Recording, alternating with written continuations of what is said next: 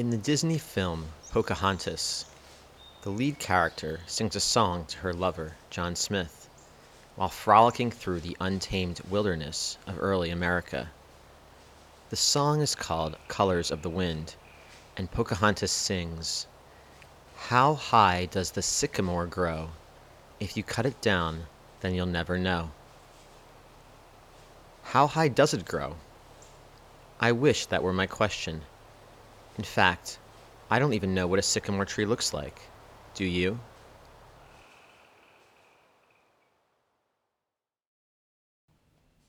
Different types of trees are often referenced in day-to-day speech. One may use the phrase, "the mighty oak," as a metaphor, or to insist that his word is as strong as oak. But this does not necessarily mean we can identify an oak tree if we are staring right at it.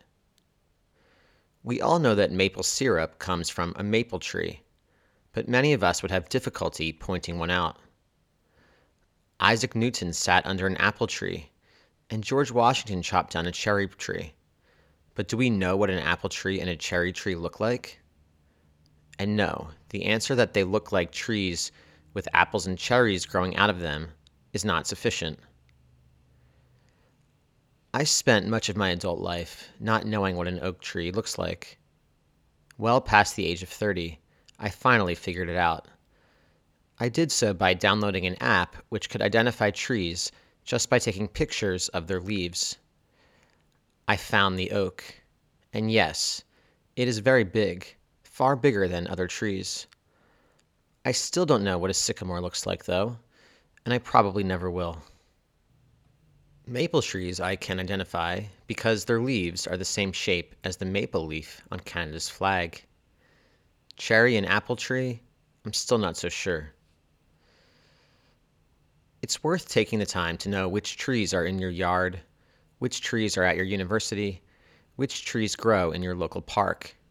Trees are, as mentioned, deeply rooted, no pun intended, in pretty much all cultures, including our culture. The moment you learn the name of a tree and can point it out to a friend, a lost world opens up to you. You suddenly better understand why there are so many roads called Mulberry Street, or why pine nuts are so thin. But in fact, this is really just the beginning of why it's important to understand trees. This app, which taught me what an oak tree is, did not stop there.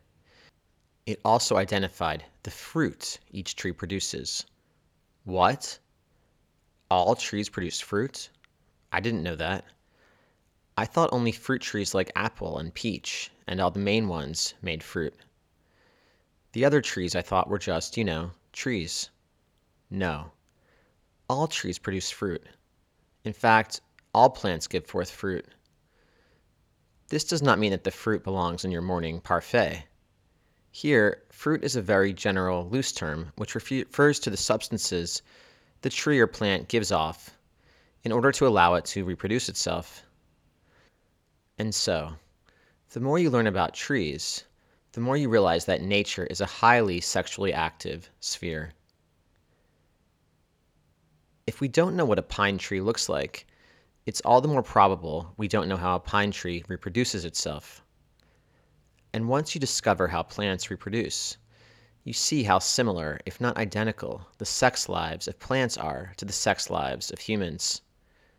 Trees have flowers which need to be fertilized by a male. In order to fertilize the female flower, the male has to penetrate deep into the flower and leave behind a seed. Sound familiar? Not only that, but the male is highly promiscuous, sending off his seeds in all directions heedlessly. The female, by contrast, has to be very protective of her ovaries and discriminate as to what she lets inside. Mind you, I am not talking about humans, I am talking about trees.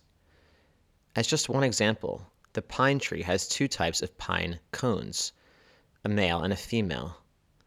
The male pine cones let their seeds be spread in all directions, far and wide, by riding atop the blowing wind. The female pine cones, by contrast, are like armored tanks. Nothing gets inside, except, once in a while, They open up their scales to let this sperm, this pollen, in. Then, the female pine cones close back up and allow the seeds to mature. Once the seed has grown into a little seed baby, ready to survive on its own, the woman's scales flex and stretch and release the seeds. The next generation of pine trees is born.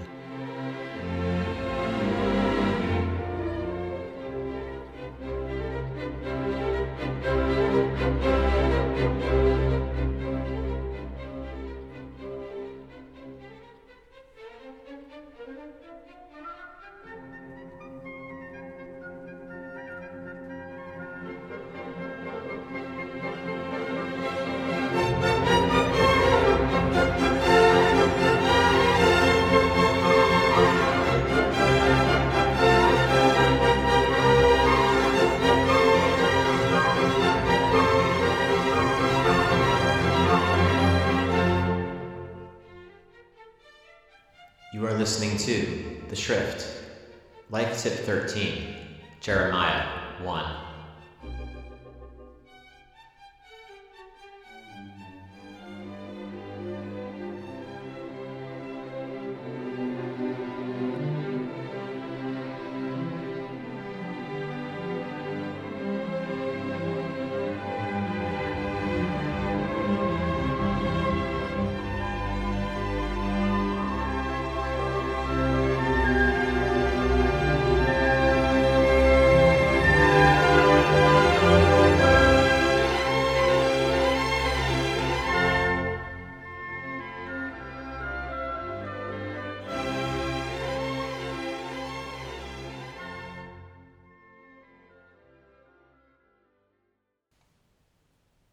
In 1859, Charles Darwin would publish On the Origin of Species.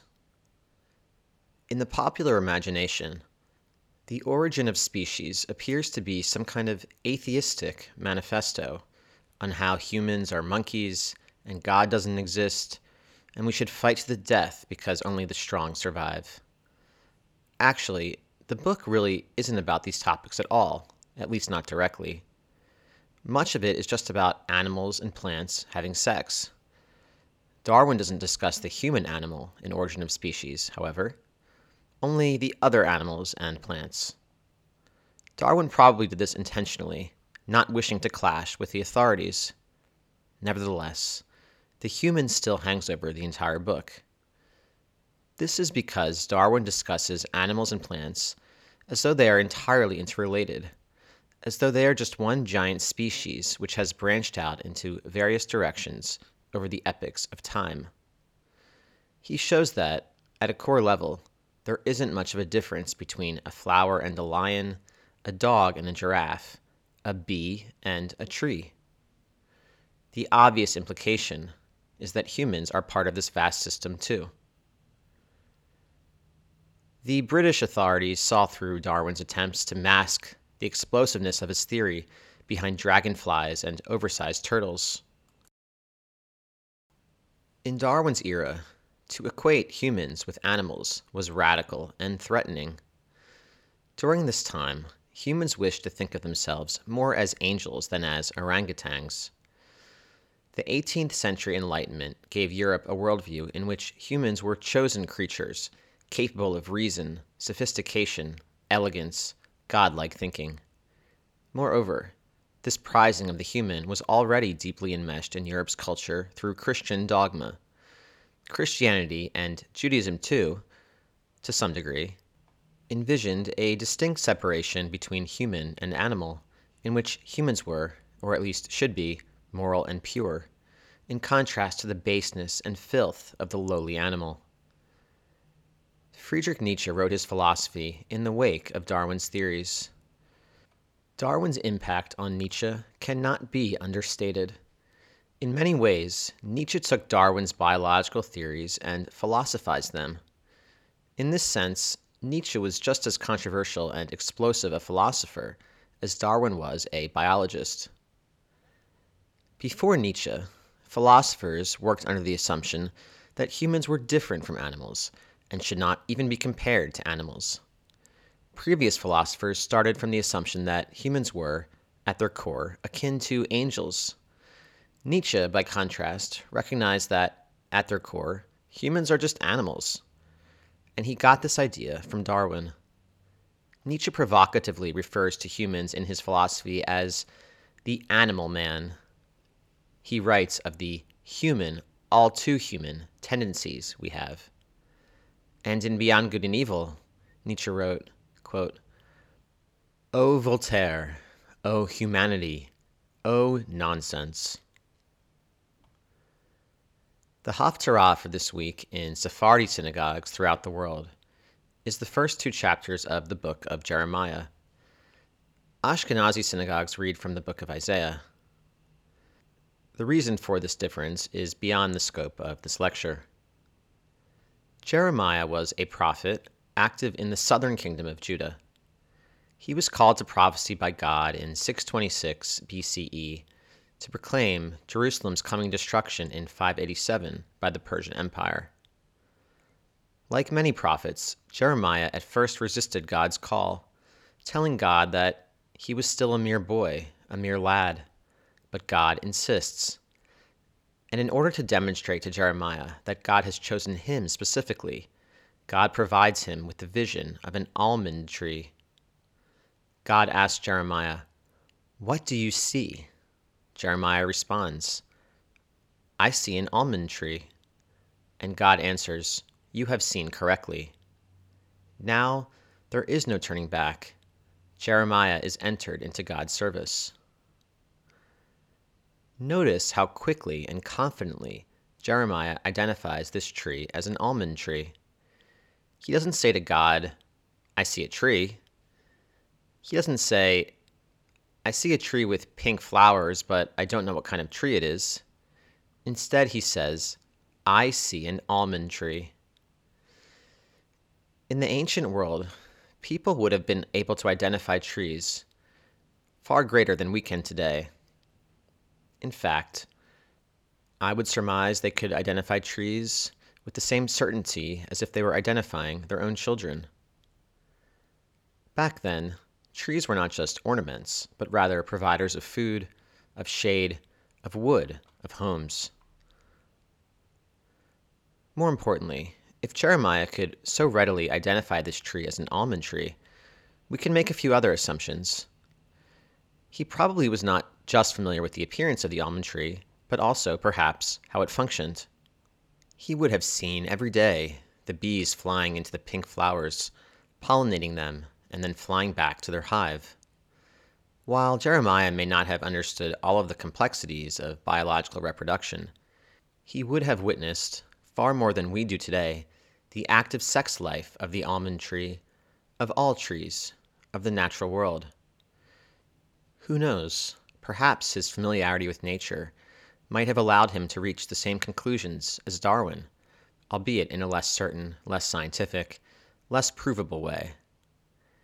If you told Jeremiah that trees have sex with each other in ways not unlike those of humans, I would guess he would be far less surprised than Darwin's contemporaries were at Darwin's claim. Moreover, he would be far less shocked even than we are today.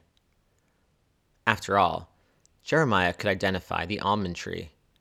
We can assume that, in some sense, he knew what nature was up to. Learn from the great Jeremiah.